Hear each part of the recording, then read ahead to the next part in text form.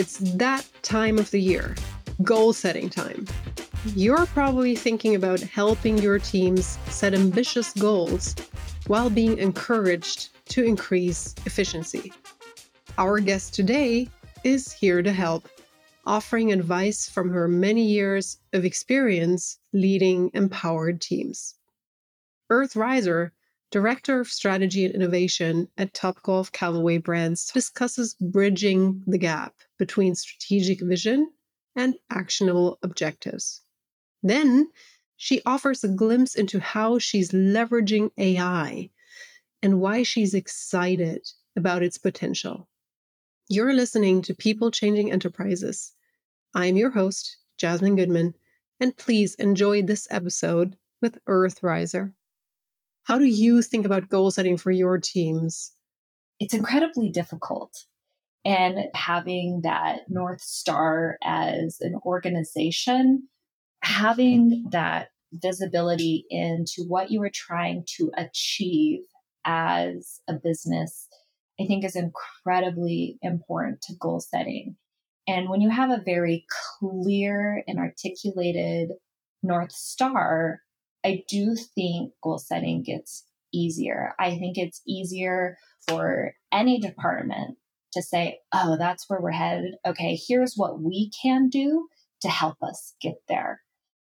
But when you don't have that, then what do you do?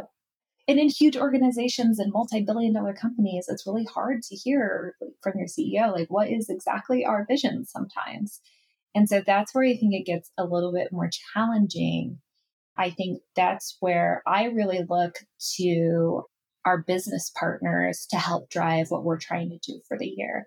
So when I think about our product and technology organization, as we're coming into this new year, the first thing is, what are you trying to achieve this year? Not just from a revenue perspective, but what are the areas of opportunity you believe you have to improve your customer experience and ultimately your bottom line, whether that's, we're really focused on loyalty this year, or we really want to focus on omni-channel. We want to improve customers' experience coming from online to in-store to online in a multitude of ways.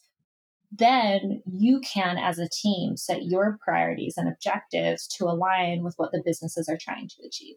And that's where I think when you have an organization that supports maybe a lot of different brands, how technology often does, you support marketing, you support customer service, you support all the things people need to do, you can then align yourselves to helping them be successful, which helps your company be successful as a whole. Then on the side of that, I think you also have to have, what are your technology goals? And those, again, should be driven from what others are thinking about and doing, as well as how can we then improve the long run to get them to a place that they maybe haven't said they wanted to be, but they're going, which is often the superpower of product teams, right? We can see it's coming before it's come. And usually your goal should be set around what's coming, as well as how are we going to align to make our teams that we work with successful today. So I'm curious, from your point of view, how much of the goal setting responsibility is bottom up and how much is top down? I think early on in my career, top down was important to me because I needed that guidance. What I found was that you rarely get the level that you need to set really good goals. And so as I've experienced different environments and have been a part of setting strategic vision as well as aligning goals to those strategic visions, it has occurred to me that it is less important for those goals to come from the top down. I think it's the vision and direction is incredibly important to be aligned on, and oftentimes that needs to come from somebody higher. But setting those goals when you even have an idea of what the vision is possible at the individual contributor level. It is more important for people to think about, how do I make a difference and set those goals for them than somebody else telling them this is what your goal is for the year. And it also creates agency, right? And a sense of, hey, I can actually have not just an influence, but a real impact on where we're heading as a company. Yeah. As a leader, I say this is where we're headed. And then it's up to I always feel we're calling them employees. They're my colleagues, Horrible term, right? So I was like, no. My colleagues, then we set our goals with how we can impact that. But it is up to us as leaders to say, here's where we're going.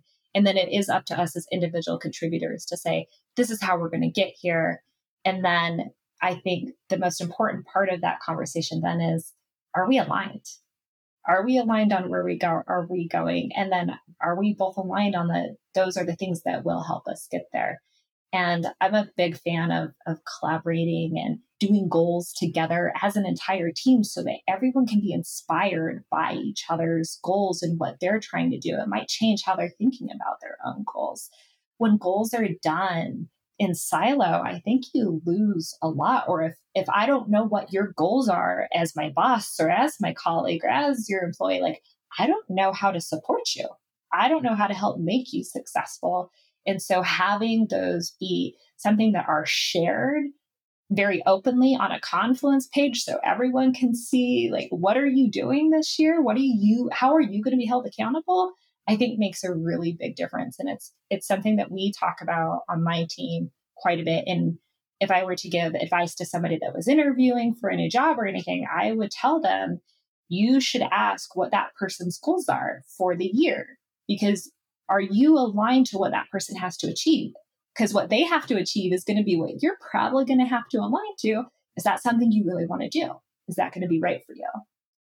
That may be the most brilliant question to ask in an interview that anybody has ever shared with me, because it tells you everything you need to know, everything. Because if the answer is, oh, I don't know, or I don't know, still does, That tells you a lot if they don't know what their goals are. Or if the goals are fuzzy, or if there is no North Star. I wish I had known that question in a few of the last interview processes that I have been in over the last decade.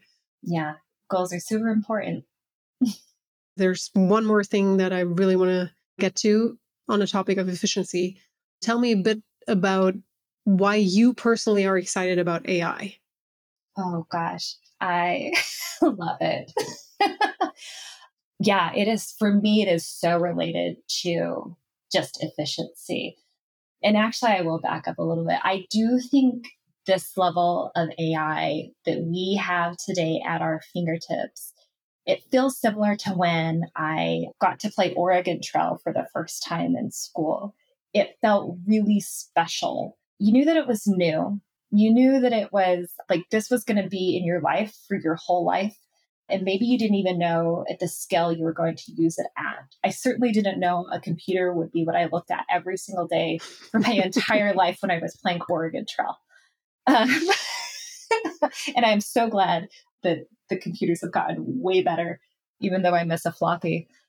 It feels like just such a special moment that we are experiencing the start of something that is going to evolve so rapidly and quickly and be a part of our everyday lives in ways that we've never expected in the next 20 years. And I feel privileged as a human that I get to experience that twice in a lifetime. Even my daughter and her friends, the way that they're introducing AI in ways that are unexpected to me have just been incredible. So I'm just really excited about what's happening and where we're at and how I think it's going to change everything in the future from the point of an Oregon Trail perspective. Already today, I use it for so much. I use it to help me draft. I'll share a funny story. Sometimes when I'm feeling a little heated or frustrated, I will use AI to help simmer down what my response might be in a situation. Are you serious? Yes. So I think everybody has heard the practice of, sometimes just write the email that you want to write so that you just get it out. You never hit send, but you got to get it out. But then what I do is I'll sometimes take that email and I'll give it to chat and I'll say, please make this nice. what it does is it actually strips out the things that don't matter, the feelings, right? It takes out the heat and it basically says, Earth, this is what you should have said in the first place. And I just say, thank you. Thank you for that. Because now I can respond how I should respond, which is with a clear voice, clear direction, and clear commentary without feelings or frustration, which are completely valid and every single human has. And I encourage every single human to have those and write those emails. But I also encourage you to use ChatGPT to help find that clarity you're looking for in those moments of time when you feel like you have just kind of lost your peace of mind that you have usually on a day-to-day basis. So that's like one way that I personally have kind of giggled at how I'm using ChatGPT. As a product person, I'm using it to help write user stories. I use it to explore new ideas. Even for reviews, I use ChatGPT to say, like, okay, here are all of the things that I accomplished this year. I'm going to say with the caveat that I excluded anything that was personal and or directive of the company that I worked for. Obviously, privacy champion and important to know when you are working with ChatGPT, even the paid versions of it. You should be cautious of what you put in there. But it really, I think, just helps you draft your mind very quickly so that you can then provide the editorial commenting that you need. As a marketer, this happens all the time. You send something to somebody that says, I need you to write X, Y, and Z. You send them a quick brief. They send it back. You rewrite it. You're like, da, da, da, da, da. Yes, this, no, that, scratch that, arrange this. And then you have this new beautiful piece of content for your website. I feel like ChatGPT does this for you in your life for almost anything you can imagine. And it just it's taken things that would take me hours to days, job descriptions. I form an entire new organization and I needed to write job descriptions from associate to senior level positions. And that would have taken me just a week to do. And it took me half of a day. And then I could go do something even more important. I could use not that building an organization isn't one of the most important things that I am doing in my career at this point, but I would rather spend time with my employees setting goals. I'd rather spend time with my business talking about pain points. I'd rather be looking at what my customers are doing and thinking about so that I can then better help my teams move forward and do all those same things too. I think, the thing I love about technology is that unless you are the division that is developing it, you are already behind. And I will tell you, I will always be the first to start using it because I can imagine anything more fun, terrifying, but also fun. Totally agree. I think that's the fantastic opportunity that we all have because I don't think there's a lot of people that can say, hey, I've shaped transformations as big as we are experiencing right now. Yeah, I think that's why we choose technology, right? Is we are agents of change. We love change. We experience change on a daily basis. And if things don't change, we tend to change them ourselves. Thanks for listening to People Changing Enterprises. This show is brought to you by Content Stack, the leading composable digital experience platform for enterprises. Got a question or suggestion? Email us at podcast@contentstack.com. If you like the show, please leave us a rating or review on Apple Podcasts. We'll be back next week with a new episode helping you make your mark.